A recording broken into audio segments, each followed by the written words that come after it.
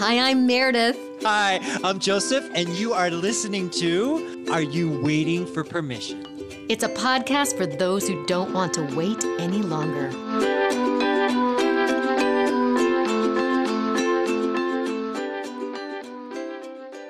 Joseph Bennett. Hi. Oh my goodness. It's you again. It is. It's a different version of me because we shed cells and we grow and I'm older than the last time I saw you. Mm-hmm. Yeah. I have some news for you that you may or may not be aware of, and our listener may or may not be aware of, but we're celebrating a big number today.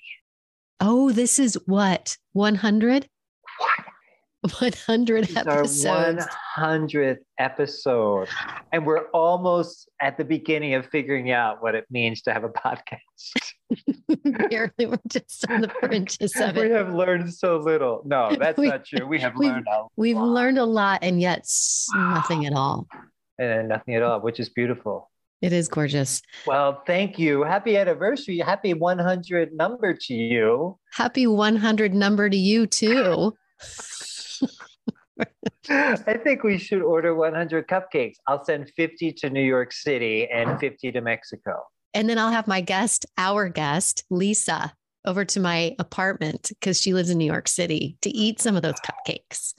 Oh, wow. Could you tell us who our guest is? Yes, I can. Or so I can. Why don't you? I did it last time. Okay. So our dear Lisa DeAngelis is in New York City, as you said.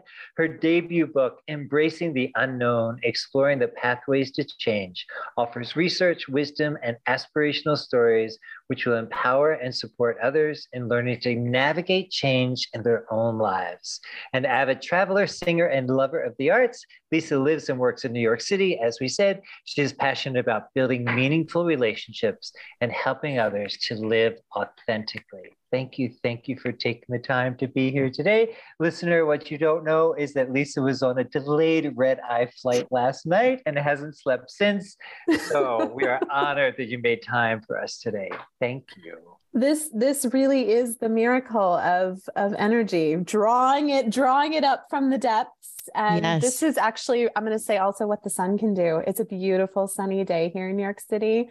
And when we're in these sort of deep winter months, right? February is a short month that can feel very long because of the gloomy days sometimes. So having some sun is a real relief. It's really great. And it's definitely given me that extra little boost. So thank you for having me. Of course. Thank you for being here. And a common thing amongst New Yorkers, which I didn't realize until I moved here, is that we're all deficient in vitamin D. I'm not surprised about that at all. So, and I had moved here from Colorado where it's sunny. And then I'm like, what do you mean I don't have enough vitamin D? So what I read about that years ago, correct me if I'm wrong, Meredith, is that there are so many skyscrapers, so many tall buildings, which create a lot of shade, a lot of shadow, and even the parks are not sunny oftentimes because they're in shadow. Is that, am I like barking up the right tree? I would say, probably from personal experience, I feel it's that we just spend so much more time indoors because it's gray and there's no real like motivation to want to be outside unless you're traveling to go somewhere like meet friends or work or some things. But you're not like, I'm not going to go to Central Park when it's gloomy. I might walk through it and go, oh, oh yeah, that's still there.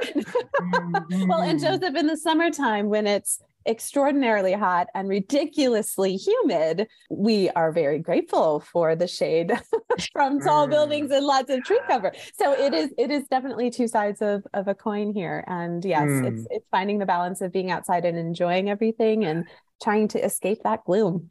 It's true. It's finding the balance. I was just in Phoenix. I got to put my face in the sun. I was like, yes, vitamin D. So Lisa, there was a time, I believe quite a long time, when you thought you never had a book in you and you were never going to write a book and you didn't know how to write a book. And then I'm going to make an assumption, so you're going to correct me if I'm wrong, that there was a time when you gave yourself permission that something happened in your life and you thought, I have a book in me and I'm going to sit down and write it. Can you tell us that origin story? Yes, I would love to. And I think you do have that pretty correctly. There was that seed, planted way in the back. And I always said, this maybe could be possibly something that is in my future. But I really had absolutely no clue how to do it, how to tackle something that felt like such a big feat, something that people may spend 5, 10, 15 years doing. It just felt mammoth. And I reached a few points over the last, 8 years where I would think, okay, I'm going to start. I'm going to do it. I'm just going to go. And I would sit down and write a few pages. And then I'd just think, oh gosh, what am I doing? I have no idea how to write a book. And I'd just put it aside. And the cycle would just continue repeating until finally I thought, I'm going to need some support if I'm going to figure out how to do this. It's not just something I can sit down and do alone. And the next week, I got an invitation to a Lunch and Learn session come through my email. And it was called, I kid you not, How to Write and Launch Your Book in 2022. And my first thought was, clickbait, not possible. No one can write and launch their book in a year. And I closed out the email. I closed out the email thinking, no, not a thing. And then a couple hours later, I just thought, Lisa, come on. You have literally been sitting here saying, how am I going to do this? And something comes in front of you that says, here is how you can do it. You cannot ignore this. So that's really the first piece of what this permission was. It ended up being a community-driven writing program. Their tagline is never write alone.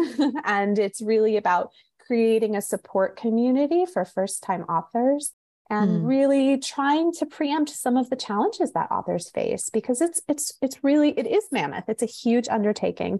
And it's a way of approaching a project that I have not done explicitly before. So there have been layers of permission throughout this entire process. And it's been very humbling to really have to come back to what that means time and time again, because permission isn't one of those things that you just say, okay, yes, I give myself permission to do this. And then the gate is open. It's sort of like, oh, there's another little barrier and another gate and another, or the onion that continues to just peel back and back and back and more layers. So that's really, really a big piece of what this process has ended up being.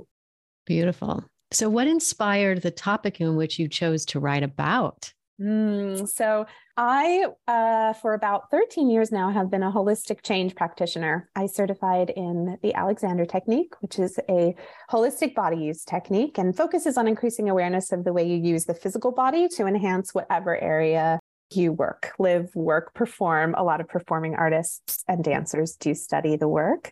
And that was my background. I was a classically trained singer. I was having some jaw problems and conventional routes were not working, including a doctor who told me at 18 I should have reconstructive jaw surgery, which was not something I was interested in doing. So when I came across this holistic method for approaching what it meant to change, all of a sudden some light bulbs started going off in my system. And as I did work through the jaw problem and I did help to correct what was happening in my whole body system that was really making it an issue when I sang, I had one of those moments where I went, ooh, this is about something way bigger. This is about the ability we have to make choices on really big scales in our lives. And how can we take that ability to make choices and make the changes we want to see in our lives? And that might mean personally, that might mean professionally, that might mean trying something big and new. It just might mean doing something we haven't done in a really long time. And the principles of this work really became something that have defined my life. And I really wanted to share that with other people. Beautiful. I love that. Joseph, it looks like you're chomping at the bit to ask a question. And I don't want to. It's a topic that has long gone past, but for some of our listeners, they're not necessarily in America and they're in other countries. And you mentioned Lunch and Learn, and we don't know what that is. Could you describe that for us? Absolutely. So Meredith, you probably have a good idea of the background of this, because it sort of, I think, came out of a corporate setting where a lot of companies were offering the chance for sort of like a quick burst of a little educational or interest session. And they wanted to offer it to employees or people as part of a group as sort of a perk. And they figured a good way to do that is to bring in somebody to talk over the lunch hour so they could have a condensed way to just approach a new topic that didn't feel maybe as formal or arresting as an educational offering in the corporate workplace, but just got people learning about new topics that weren't necessarily directly related, but could kind of branch them out. Do you think that's a fair way to describe it, Meredith? I think it is. And I think it was also created to give the speaker an additional challenge, which was people eating while they were speaking. Exactly. Distraction. It's huge. And so Joseph, especially obviously everybody had to really adapt to Zoom and virtual world. A lot of these lunch and learns are now offered virtually. So this was a virtual sort of one of these just quick 1 hour chat sessions over a lunch hour, so people could come in and learn about a topic that they may not have thought about, like how to write a book. And it changed your life, right? It honestly really did change my life. Yes. Oh, beautiful. I love it. Okay, Joseph. You mentioned a word that hasn't come up a whole lot. It's one of my very favorite words, but in all the other 99 episodes, it hasn't come up. And that was making a choice. Right. So permission, giving ourselves permission really is a choice. And sometimes we make that choice more easily and with more confidence and with more audacity. And other times we're like, oh yeah, I'm not giving myself permission to do this. So thank you for bringing up that part, because listener, I know that, sometimes these choices are not easy. If they were, everyone would be giving themselves permission all the time, and Meredith and I wouldn't be needed. We wouldn't even be necessary. You wouldn't be here. I'm going to argue with that. You are still extraordinarily necessary to the world, but. Well, I also want to speak into choice is also I love that word, choice. Oh, yeah. And there's something to be said to just a little tidbit story, but sometimes I'm just going to share this with the people who are listeners that are maybe parents, that there are times that are very challenging. And something my husband and I will do when we're having a challenging parental moment is that we will look at each other, make eye contact, and one of us will say, "We chose this." We didn't hear you. You have to say it a little louder. We chose this. I said, we chose this because we don't want our daughter to hear it, right? We just want to check in with each other. And I love being a parent, but you do have to do that check-in with yourself and say, hey, take responsibility. This was a choice that you made. So what is it that you can do to get through this moment, take that responsibility and improve your life rather than letting it pull you down, if that makes sense. I love that, Meredith. And I'm also going to flip it around and say, I think it's just as valuable to recognize I didn't make that choice. And that's can be an even more powerful kind of recognition for ourselves, because I've had a couple of those moments where I went, hold on, how am I here? I actually didn't choose this. And now what can I do to get myself back on the track or on a new track that I actually want to be traveling? Because there are many, many times where we just kind of fall into things, or, life happens to us, or we feel that way. So I think both of those are so valid. And as much as making the choices and recognizing that we then have to really stick behind them, it is totally also valid and valuable to say, I don't know if I made that choice, and I might want to make a new one. Lisa, you have a story about how permission or not giving yourself permission showed up as a feeling. And I don't know that we've ever had that discussion in the episodes previously. Could you tell us that story and how that showed up in your body? Yeah, I would love to. I mean, I really do love this little vignette story, and it isn't one of those mind-shattering, earth-altering moments of permission, but it was really important for me. I have a very dear friend. Everyone has one of these friends who pushes them a little bit outside of their comfort zones. And we love those people in our lives. And at the same time, sometimes we go, why did I agree to do this? And this was one of those moments for me, because she had the wonderful idea of us doing an outdoor trapeze class together. I still lived in Chicago. This was a number of years ago. And it was beautiful, set up off the beach. And there was a beautiful outdoor rig. And we said, oh, this will be fantastic. This will be fun. Side note, I am mildly afraid of heights and not a thrill seeker. So this is important to recognize that I did get talked into doing this outdoor trapeze. I chose this, she says. I chose this, and I will, take the consequences as they come. But I am telling you, I was watching these 9 and 10-year-olds the first time they're doing these trapeze runs. I mean, they look like they were born to do that. They are gracefully swinging. And I'm just watching them thinking, oh my gosh, I don't even know if I'm going to be able to hang on, let alone do this. And of course, it all felt very dramatic. You have to climb up this really big, tall ladder. You've got this harness that you have to put on, all of this equipment. There's all of this buildup. And I remember climbing up this ladder, rung by rung, just thinking, I don't know if I can do this. I really don't know. And each time I take a step, you can do this. Come on. You've done hard things before. Just keep climbing. Just keep going.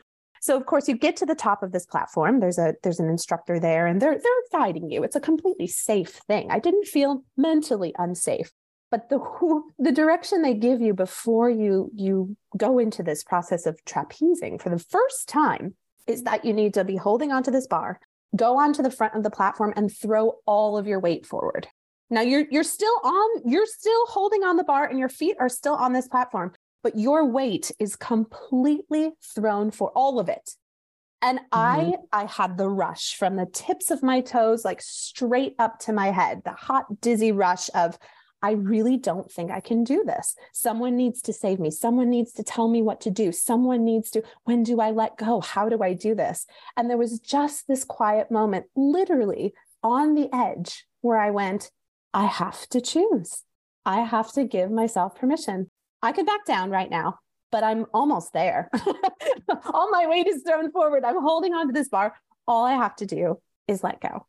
And so I remember thinking to myself, what are you waiting for? And I took a deep breath and I let go. And there we had it. I did the trapeze. By the end of the day, I had completed a moving catch, which is where you literally have your legs swinging, throw your hands back, they catch you, you let go, they swing you over. It was an amazing experience. And honestly, the freedom of feeling like you're that close to being able to just fly, soar through the air was so, so liberating. But yeah, Joseph, literally on the edge of that platform was one of those moments where I went, this is what giving yourself permission feels like. And this is how uncomfortable it is to be on the edge at times. It's not something that is always so easy. And sometimes when we talk about it, we just sort of say, oh, just give yourself permission to do that. It's no big deal. You can just give yourself permission. Sometimes it is no big deal. And at other moments, it really is that. And I have a very stubborn body who needs to learn things the hard way. So after that experience, I began to recognize what it felt like when I was close to an edge. And maybe it wasn't on top of a platform, but I began to really understand what it meant to be close to something and start to get those feelings, start to get that little bit of like hot, dizzy rush of going, this is really something. And maybe I just care that much. Maybe it was a big decision. Maybe it wasn't. But whatever that was, I really learned that it was more than just this little dialogue. It really was a moment of choice. It's gorgeous. And I did trapeze in Chicago as well. I was invited to a birthday party. It was probably the New York Trapeze School. It was. And you described the experience almost to a T, though I wasn't as mindful as you were. I pretty much just fucking threw my body off of the thing. Well, were I not afraid of heights and also slightly, I used to get really, really motion sick when I was younger. And so I have a thing of, fast moving adrenaline type activities that are not my first choice always. So yeah, had it not been that, maybe I would have thrown myself into. Who knows? Well, for me, fear has many different shades, right? Yes. So I sometimes just throw myself into things without thinking, but I love that intersection that you speak into. And I'm also curious about that space where you're like, should I go or should I pull back? And now that you've become more acute to what those feelings are like, is there been a moment where you're on the edge and you're like, actually, I need to pull back. Like, I don't need to go forward because I feel like sometimes we get confused at that intersection about what actually is the right path to take.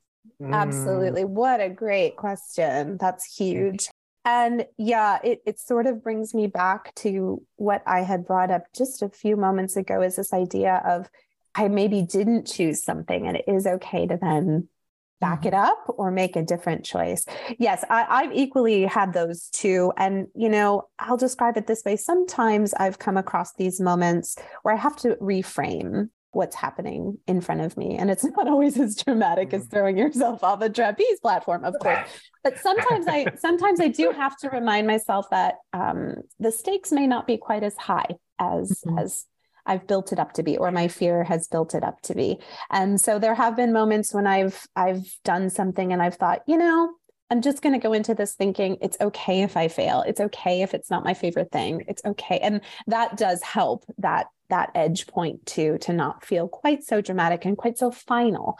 I think we live in a culture that really wants to pull us in binaries all the time.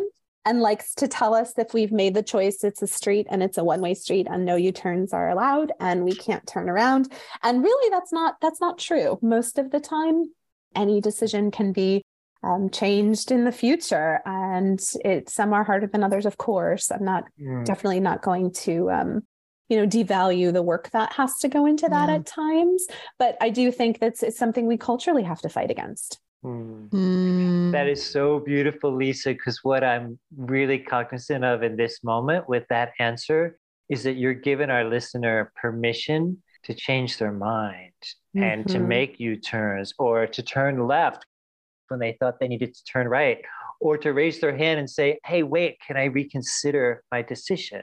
Right. So thank you for that permission, because sometimes, I know for myself, it's like I made a commitment, I made a decision, I'm going to stick with it, even if it's painful, or even if after a while it feels stupid or ridiculous. Right. But being able to make those creative U-turns and say, let me pause here for a moment and really reflect, what's for my highest good? What's for my family's highest good? What's for my community's highest good?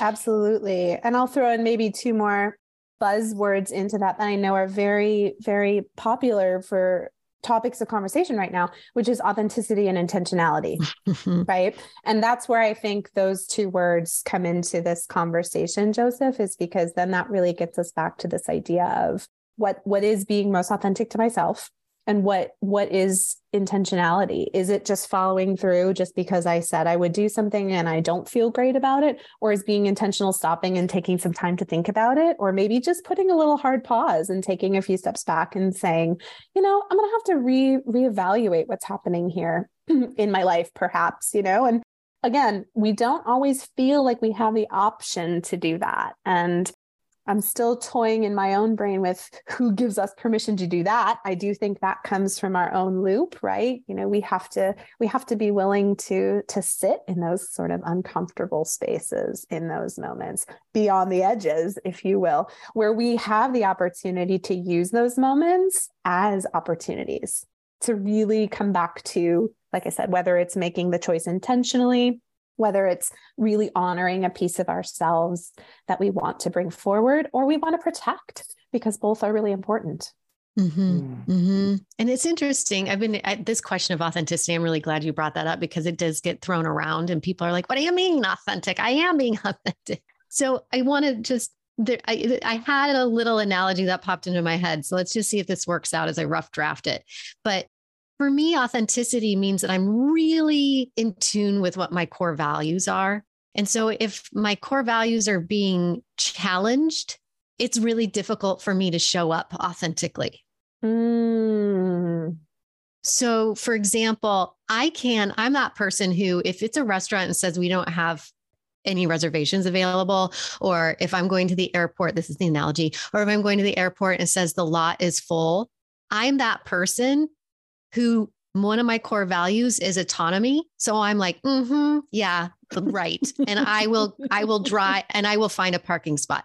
I will go to that restaurant at 5 p.m. and say, oh no, you have a table. Like, you're not going to tell me. Not waiting for permission. I am not waiting for permission. No. Right. But it's clear to me why I'm able to give myself permission, in an authentic way, it's because one of my core values is autonomy. Mm-hmm. Right. So I wanted to throw that out there too, because it also, when we're clear about what our core values are, it also helps us be more confident as we lead into the permissions that we're giving ourselves or not giving ourselves. And what I know about you, Meredith, is another one of your core values is collaboration. Mm-hmm. So it's interesting how both of those things show up in your life, right? Mm-hmm. And how you can balance those two. So that's what makes you such a perfect co-host for this podcast. Thank you. Truthfully, I just love the way you both, your minds just kind of do, and then you end up in these really, really fun places. I just want to drop one more thing in just on that authenticity, all of this stuff, because I have been fortunate enough to do a bit of horse work over the last number of years. And this is sort of personal development work with horses that are specifically trained in this arena, literally and figuratively. But one of the most fascinating things about working with horses is that they don't care how you show up. But what they do care about is if you're not honest about it. And this idea of being congruent with who you are, what you're feeling, and where you are has really informed a piece of how I view authenticity. And that came out of this experience working with horses, because really they don't trust you. If you're really struggling with something, or you're angry, or you're fearful, but you're trying to put on a really happy face and really sort of that's not actually what your emotional state is, they pick up on that immediately, and they just want nothing to do with you. No, you know what's hilarious though, is I hear that with horses, but I think it's true for people. We just haven't been good at naming it. We just haven't been good at naming it. No, we've definitely, our nervous systems have this dance party behind the scenes, and we don't really understand how my nervous system is wreaking havoc on your nervous system in this moment, depending on what's going on. It could also be bringing lots of joy, right, to your nervous system. But I love that you brought that up. I really do, because I feel we are systemically intertwined that way.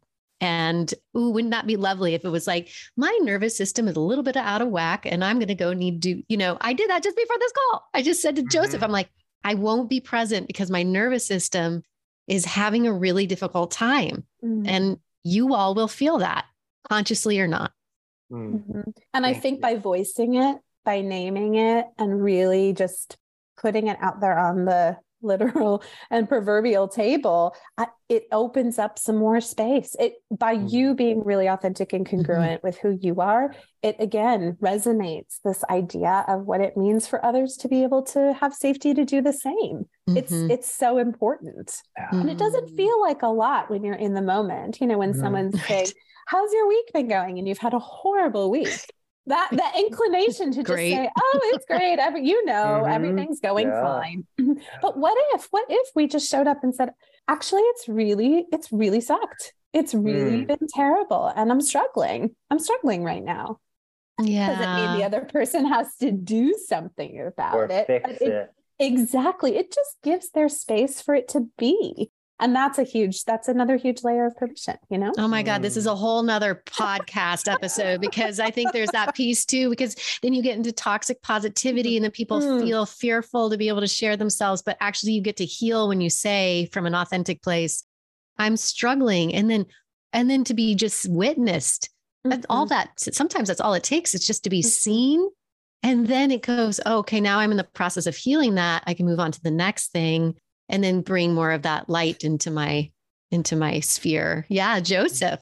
A quick story. When I was first starting out doing a little tiny bit of presentations and talking in front of people, I was super nervous, like armpits sweaty, clammy, like I didn't like it, but I believed in the topic.